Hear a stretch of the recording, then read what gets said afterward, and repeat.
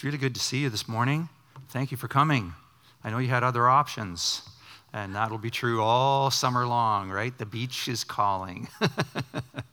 Anyway, it's a lovely thing to be together and to worship our Lord and to take this time just to orient our hearts toward Him and lift up our voices toward Him in song and open our minds to what Christ wants to say to us today.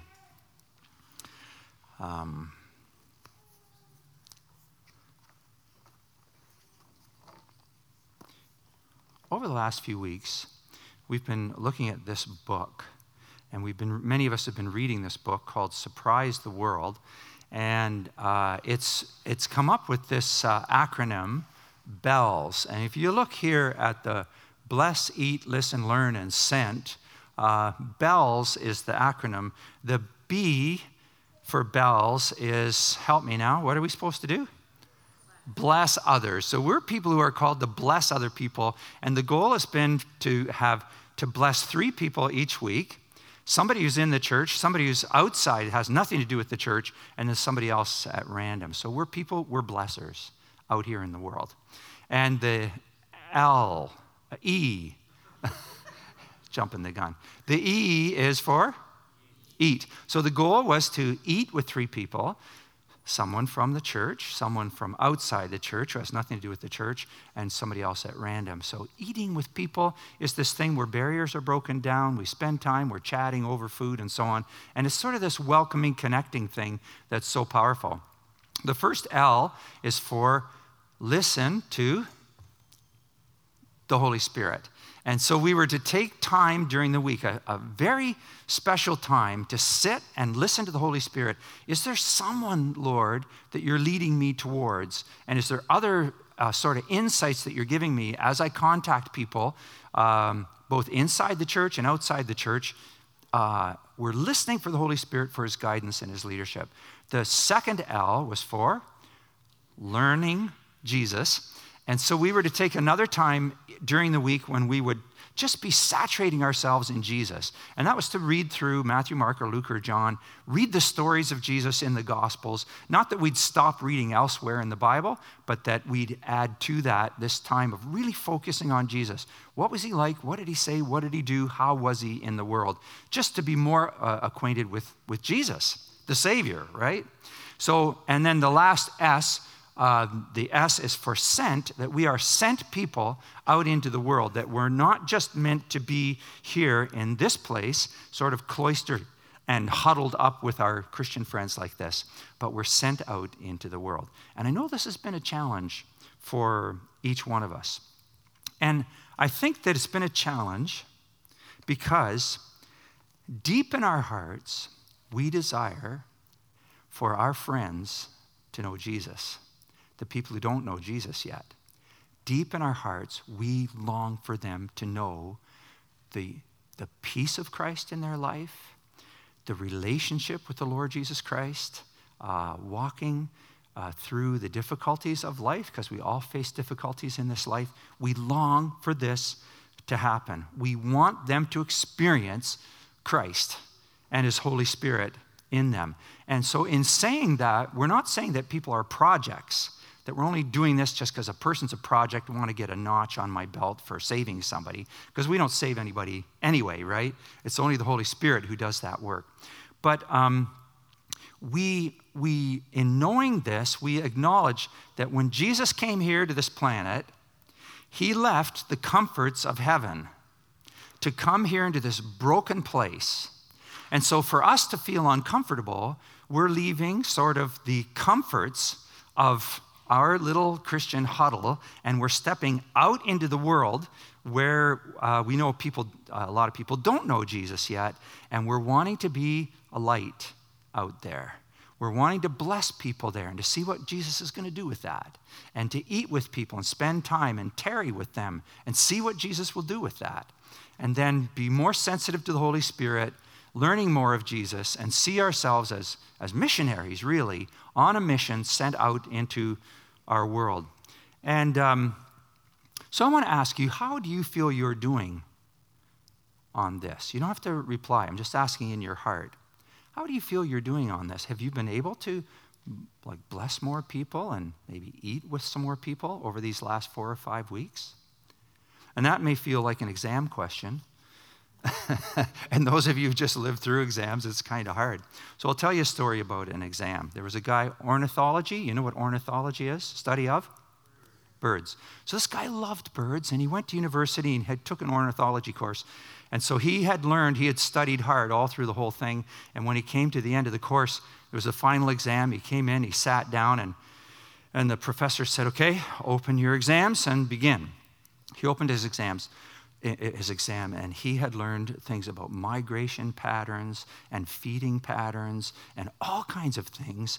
And in this exam, when he opened it up, it was stick figures of the legs and feet of birds. That's all it was.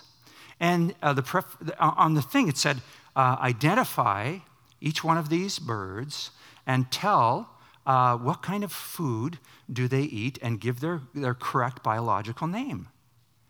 So this guy's looking at this thing. He says, I've studied this so hard. I know all this stuff, but how am I supposed to do this? So he says right out loud, he says, I can't believe that this is a final exam in this course. And the professor says, excuse me, son, but there's no talking in the exam. You're not allowed to say anything. So he goes back, he looks at the thing again, and he just can't figure it out. He says, I can't actually believe that a professor, says this out loud, I can't believe a professor would make an exam like this for students. Excuse me, son, but that's two strikes against you. If there's any more noise, you're out of here. So he's trying to, he can't do it. So he finally says, I can't believe that this university would allow a professor to make an exam like this. And the professor says, okay, you're out of here, go. So he picks up, he starts walking out with his paper. He says, give me the paper, please. So he gives the paper to the prof, and the prof looks at it and he says, excuse me, son, but your name is not on this paper. And the guy goes, you figure it out.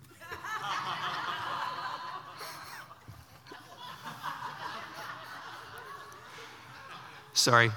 I thought we needed a little levity this morning, okay?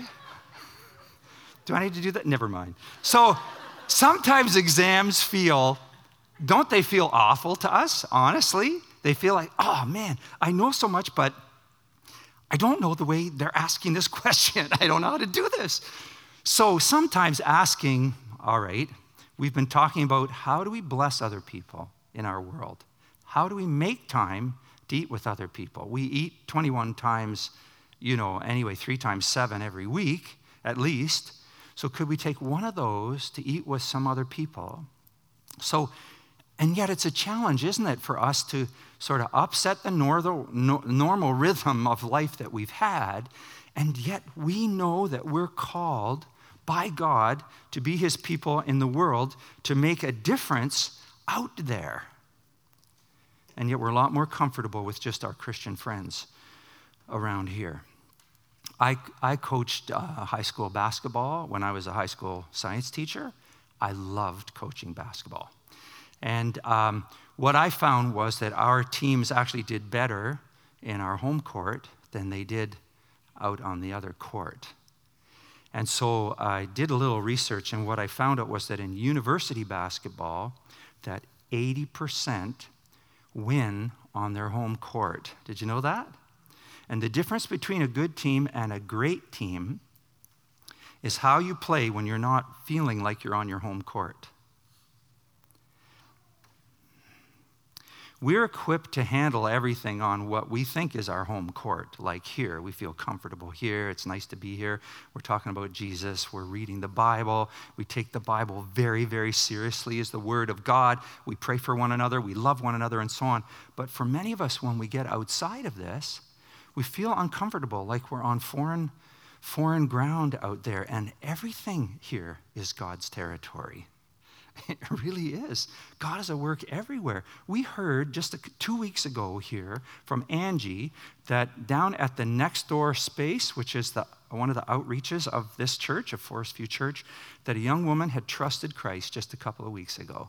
That she'd come, she'd sort of volunteered for a while, she'd listened, she'd been in some Bible studies, and she came to the point, she said, you know what?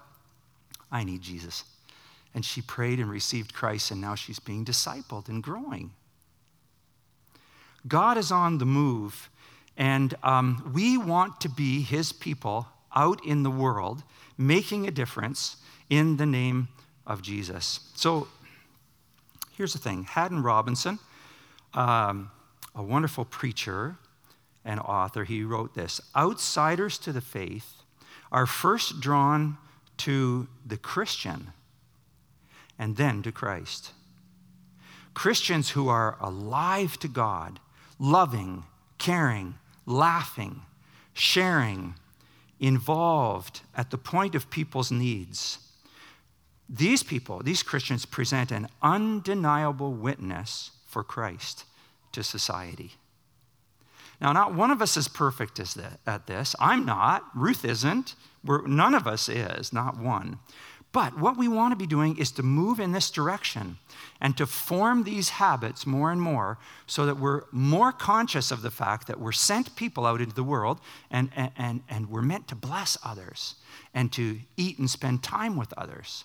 And so I think what we've got up here, Surprise the World, is what we've been studying and looking at a scriptural passage. So which the next thing comes up here? This is the passage of scripture we want to look at today. So I'm going to preach for about 20 minutes or so, and some of you say, he can't preach for 20 minutes. It's at least going to be 30, 40, but we'll give it a try, okay? And then we're going to do Talking Church, and I'm going to ask you at that point, how have you seen God at work as you've tried to step out in faith by blessing, eating with others, listening to the Spirit, learning more of Christ, and seeing yourself as a sent person? How have you seen Jesus at work in that way? Okay, so let's read this together, shall we? Would you stand for the reading of God's word? And we do this out of respect for God's word. We don't worship the Bible, but we worship the God who gave us the Bible. Does this make sense? This is the word of God. So let's read this together. Here we go. Jesus went through all the towns and villages, teaching in their synagogues, proclaiming the good news of the kingdom, and healing every disease and sickness. When he saw the crowds, he had compassion on them because they were harassed and helpless, like sheep without a shepherd. Then he said to his disciples, "The harvest is plentiful, but the workers are few. Ask the Lord of the harvest, therefore, to send out workers into his harvest field." Jesus called his 12 disciples to him and gave them authority to drive out impure spirits and to heal every disease and sickness. Okay, be seated. Lord, we need your insight today as we look into your word, your sacred word. This event with Jesus really happened. These are really his words. And we want to learn from Jesus through your Holy Spirit at this time so that we become more and more a community where people meet Jesus and become more like Jesus. So help us just now, we pray, in that powerful name, the name that's above every other name, our Lord Jesus Christ, our Savior. Amen. So when we take a look at this story from Matthew chapter 9, we see that Jesus went out into all the towns around the area. And we see that he's our example for reaching out to others. And Jesus takes the initiative. He doesn't stand somewhere and wait for people to come to him. He comes. So Jesus takes the initiative in meeting the needs of other people. So when he went out, it says that he talked with people. He preached to them.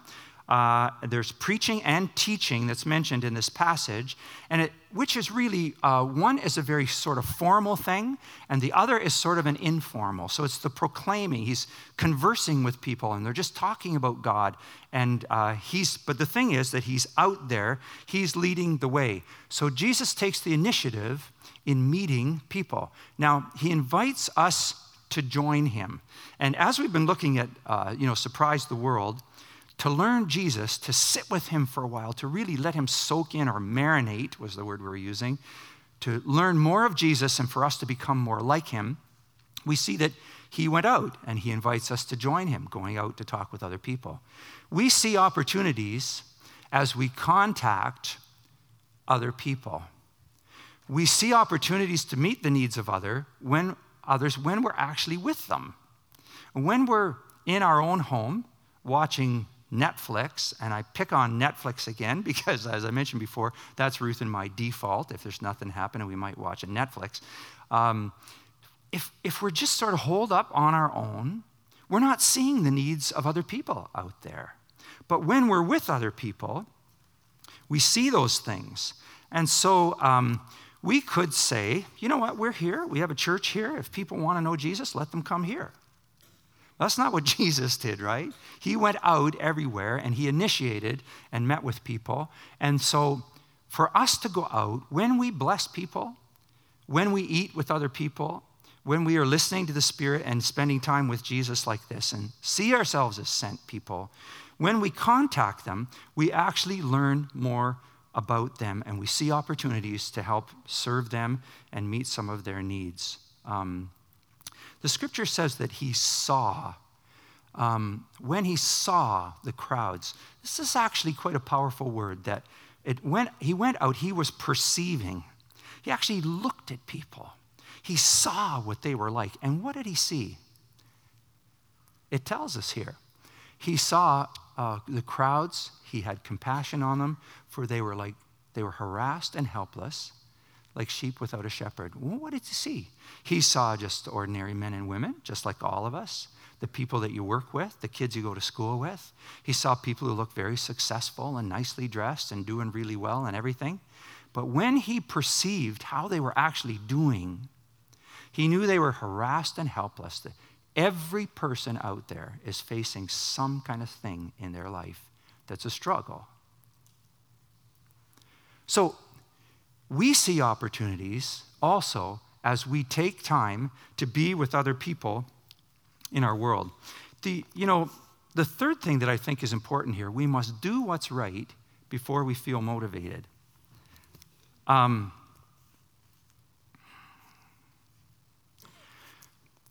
think one of our problems is we want to feel motivated before we do what's right. We want to somehow, okay, I'm going to sit here, I'm going to wait for the Spirit to move me before I go and bless somebody or before I go and eat with somebody or something. I'm waiting for something. But the thing is this.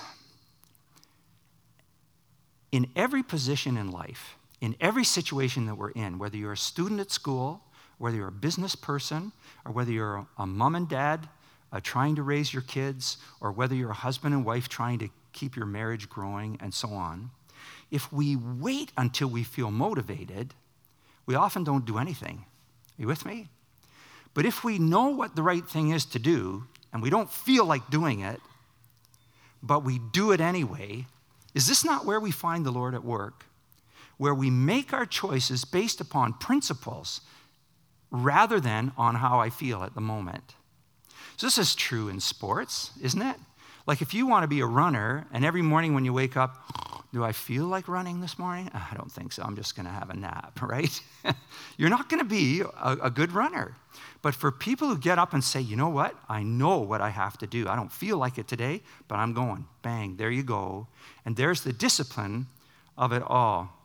So somebody said this, that effective, fruitful people do what is right, and then they feel good about it afterwards. Ineffective, unfruitful people, they wait till they feel good before they do what is right. And often they don't feel good, so they don't do what's right.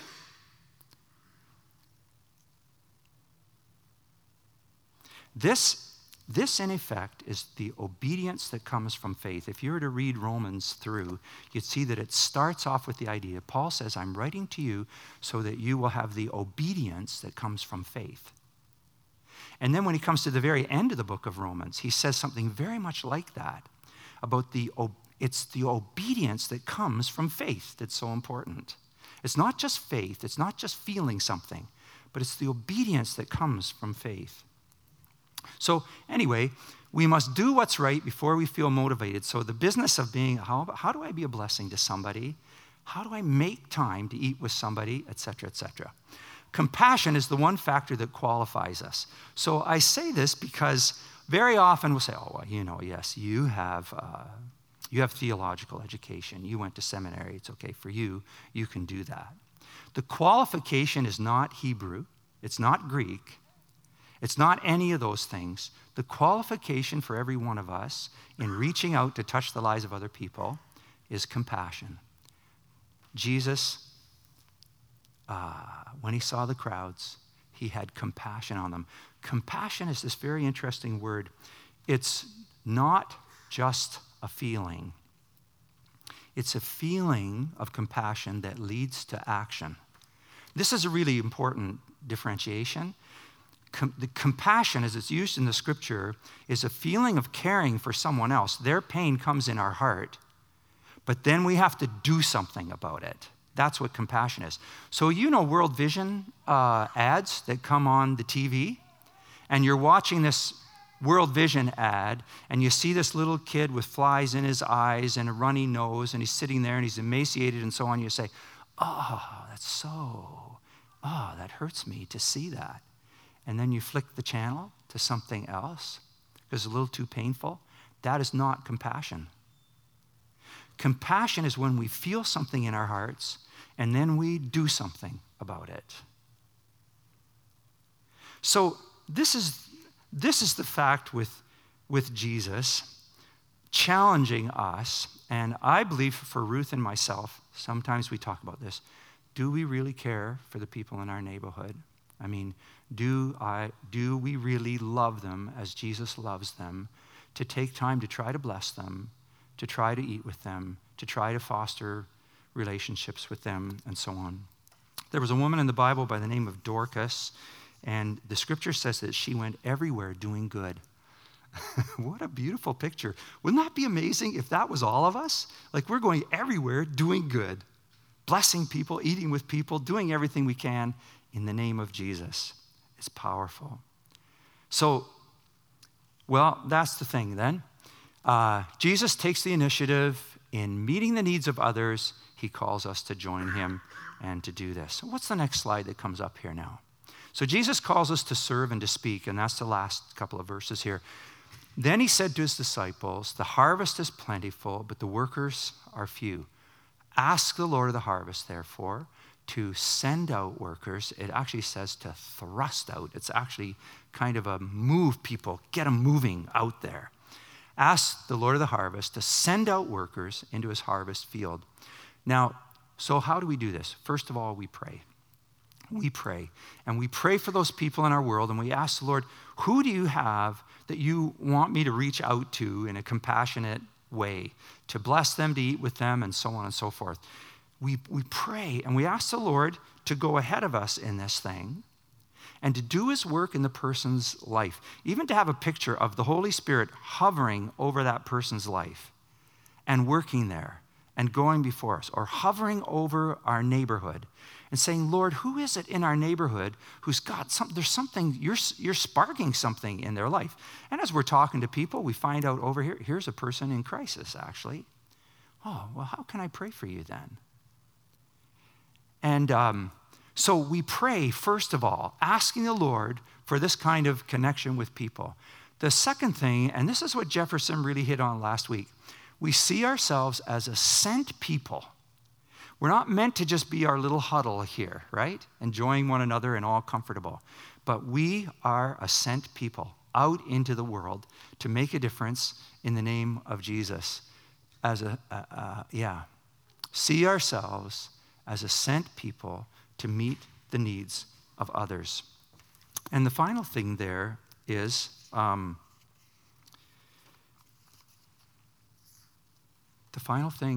you can read it, be the answer to our prayers. If we're praying that the Lord is going to send out more people into the harvest field, we're asking, Lord, so how do you want to use me to touch the lives of people in my little world? Now, I want to just go back for a moment and say this, that in in the images that Jesus uses, they're agricultural, rural images about sheep and a shepherd.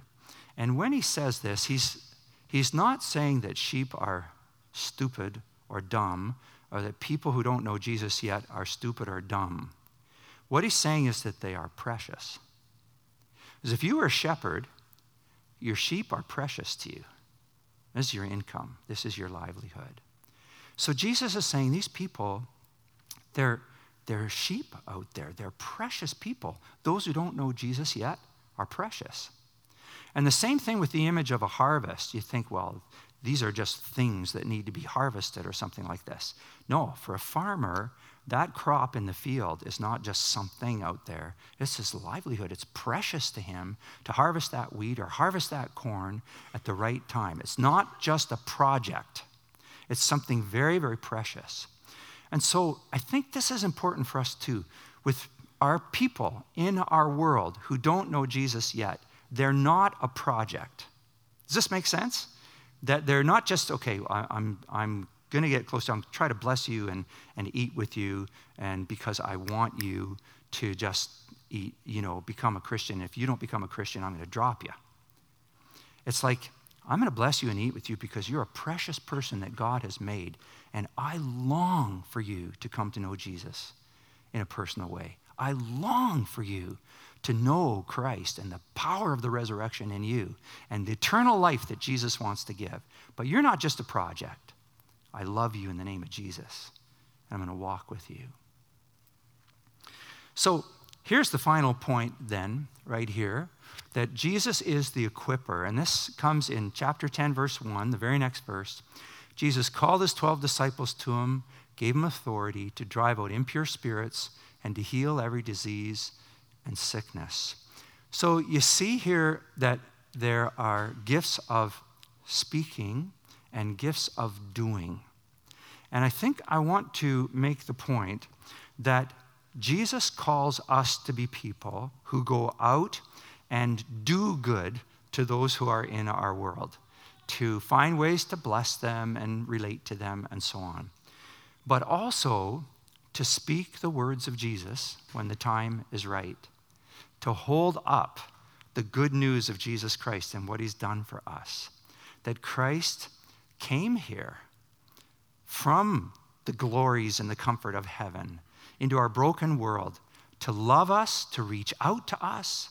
He became uncomfortable in order to win us, and that we also become uncomfortable in order to help win others for Christ. And so this idea of him equipping us, it's compassion. Do we have compassion? Then we can relate to other people in our world. Now, this is terrifying for some people who are introverts, right? You say, I don't know how to relate to other people. If I eat with them, what am I going to say? Well, if you want some training, I'll be glad to do some training. Give me a call. We can talk about how to start a conversation, how to ask people about themselves. And very often, when you ask somebody about themselves, you don't have to carry the conversation anymore.